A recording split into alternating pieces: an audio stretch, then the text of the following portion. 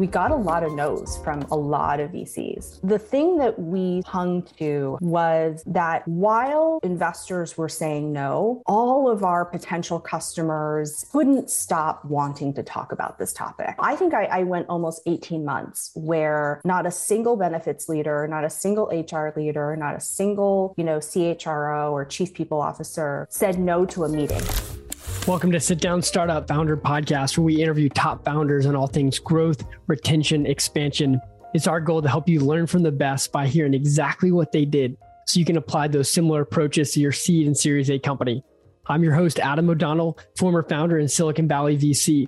I currently manage VC and startup partnerships at Zendesk for Startups here in Silicon Valley. Zendesk for Startups offers 6 months free for all things Zendesk for all qualified high-growth companies. This week, I had the pleasure of interviewing Tammy Sun, the founder of Carrot Fertility. They have over 300 employees and have raised over $114 million from top firms like CRV, Tiger Global, Precursor Ventures, and Backstage Capital, just to name a few. 3 biggest learnings: they got a lot of no's from VCs in the beginning, but their prospects kept saying yes. Hopefully this is a word for founders out there that are getting discouraged. Keep your eye on the prospect. They should always be your North Star. The VCs will obviously follow. The best CEOs focus on knowing their market inside and out. And specifically, she said, knowing what's changing and what will never change. Finally, she talked about going to medical conference and reading medical journals and understanding all the different business models for all the key stakeholders in the industry. It's a great episode. You're going to learn a lot. Shout out to our partner, Founders Club. They're a benefits card with a community of over 100,000 entrepreneurs and business executives. Check them out. Tammy, welcome to the show. Thank you so much for your time. I'm really excited to hear about your early days founding Carrot Fertility, just the growth that you've had. But if we first, my favorite question to start out with is, when did you found the company and was it doing the same thing that it's doing now? Hi, Adam. It's great to be here. Thanks so much for having me. I am a big fan of this podcast, so thanks for having me as a guest. Let's see. We did YC in 2017, and that was sort of around the time when we first started. And really surprisingly, there have been a lot of changes over the past several years in terms of the growth of the company, the product, but the core of our mission and the core of what the product does has largely stayed the same in terms of its goals. Carrot was built to serve employers and health plans, deliver custom, personalized fertility benefits to all people, regardless of their age or their race or their sexual orientation or gender or income or geography. And there have been a lot of twists and turns along the way in terms of developing the product and serving our customers, but that's always been the primary goal and the mission behind it, which is fertility care for all people in this country, whether you like it or not, whether you agree or you disagree. More than half of all Americans get their healthcare benefits through their jobs. And so we knew early on, we made an early bet that if you want fertility healthcare to be a first-class citizen in the healthcare stack as a fundamental part of human healthcare, you had to figure out a way to serve the distributors of healthcare in this country, which are employers. And so that's really what we've done. And we haven't deviated much from that core pursuit. That is really cool to hear. That is a commonality that I'm noticing the more founders that I talk to. And right now, the average valuation of a company that's been on this podcast is 2.8 billion. So it's really interesting that I think we hear a lot about pivoting in the world, but there's so many people who haven't pivoted. And it's just like, this is our mission. This is what we're doing. Maybe we slightly have to adjust the solution, but the mission is not pivoting. Yeah, that's right. I love it. Well, how big are you now, just for anyone who doesn't know? Well, we have, about 300 employees across almost 40 states in every region of the country. We have a global team outside of the US as well. I'm here calling in from Bentonville, Arkansas. And today we serve nearly 1 million employees, and we call them members, and have just under 400 customers. Congrats. Let's now dive into just some of those early growth days. One of maybe a story that comes to mind around the first hockey stick growth that you experience to serving those 1 million employees that we can kind of pull apart and just learn for a lot of our listeners who are pre-seed, C's, and Series A companies? Early days around that sort of pre-seed, seed timeframe, the world was much different. And the venture capital market, the financing markets were also much different in terms of how they think about fertility benefits and fertility healthcare than they are today.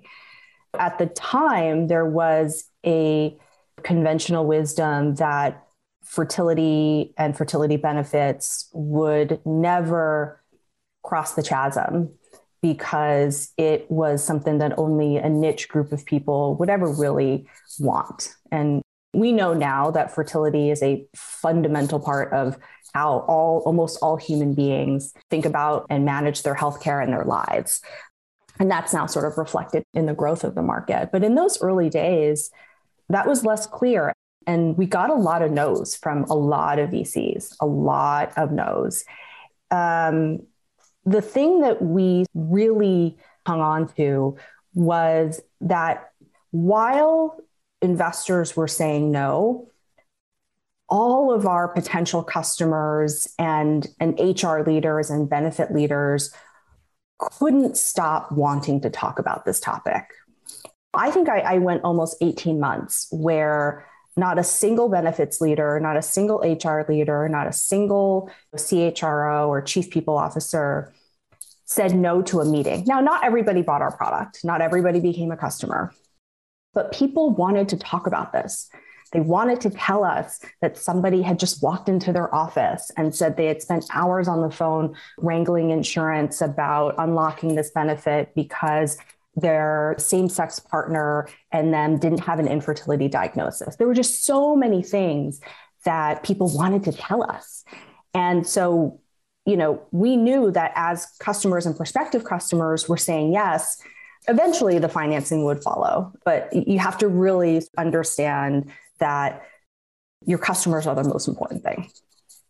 100%. And it's usually, sometimes it can be the other way around, but it does seem more rare. This seems like an extreme situation from what I've heard, and just the amount of no's that you got and the persistence that you kept going. Was there anything you could speak to around just like having the confidence to continue? Because I know like just your role that you had at Evernote, you had a lot of opportunity in the market to go do something else, but you chose to keep going even before you got that funding.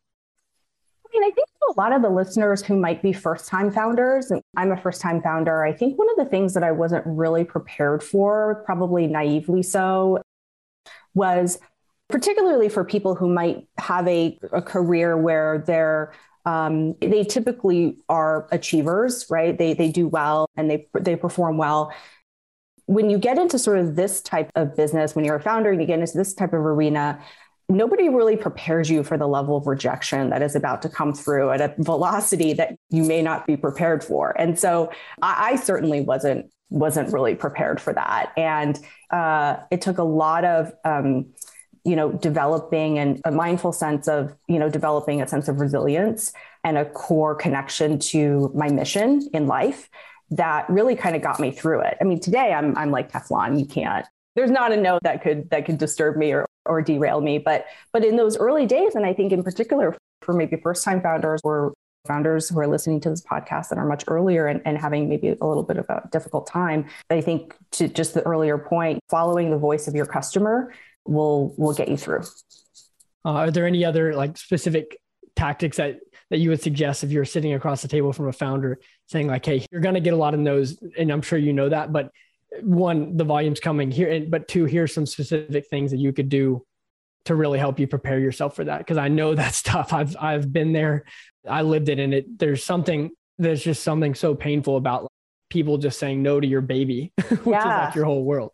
Exactly. And I think there's a couple things you can do that would be helpful. I think the first is, to understand your category better than anybody else. I mean, better than anybody in the world. You have to understand it from every angle, from upside down, inside out, at a 40 degree. You have to really, really know it and understand the business model that you're building within that category as it's changing and developing every day. Because in the fertility space, at least, it's extremely dynamic. So like understand what things are changing and understand what are the things that will never change. So for example, even over the past several years, there have been a lot of changes in the world as a result of the pandemic. One thing that hasn't changed and one thing that really isn't on the horizon to change is that people get their healthcare through their jobs. And in fact, like that has remained consistently true, and that will be true for many, many years to come. Again, you can agree or disagree. So really know your space, know your category, know your issues. I think at a human level, being a founder it's obviously hard, but I would over-index, really taking care of yourself and understanding that sleep matters. The things that you eat matter. And recovery is as much a part of performance as sprinting. It's okay to over-rotate, and there will definitely be moments where you're very much in an over-rotated position towards sprinting. But building these companies that you really, are intending to be iconic and durable and long-term companies, these are very long journeys. And so taking care of yourself from the get-go will get you much farther. I used to run track in high school, and my coach always said stress plus rest equals progress. Yep, exactly. I think people sometimes forget about the rest part. Absolutely. Because I think we celebrate what the Elon Musks of the world, claim about how much they sleep. And I would love to audit that, but because it doesn't seem like you can be as sharp. And if the whole point of being a founder is it's not just doing a bunch of things, it's being really smart about decision-making. And how can you do that when you're tired? Yep. Well, you talked about sourcing just information about your category and just knowing about it better than anyone else in the world. 2 questions on that one specifically. Like, what percentage of your time do you spend just making sure that you understand the market? And then 2, what kind of things are you doing? Maybe reading publications, talking to customers, but if anything else you could give founders to just make sure that they're doing that and doing it at the right percentage?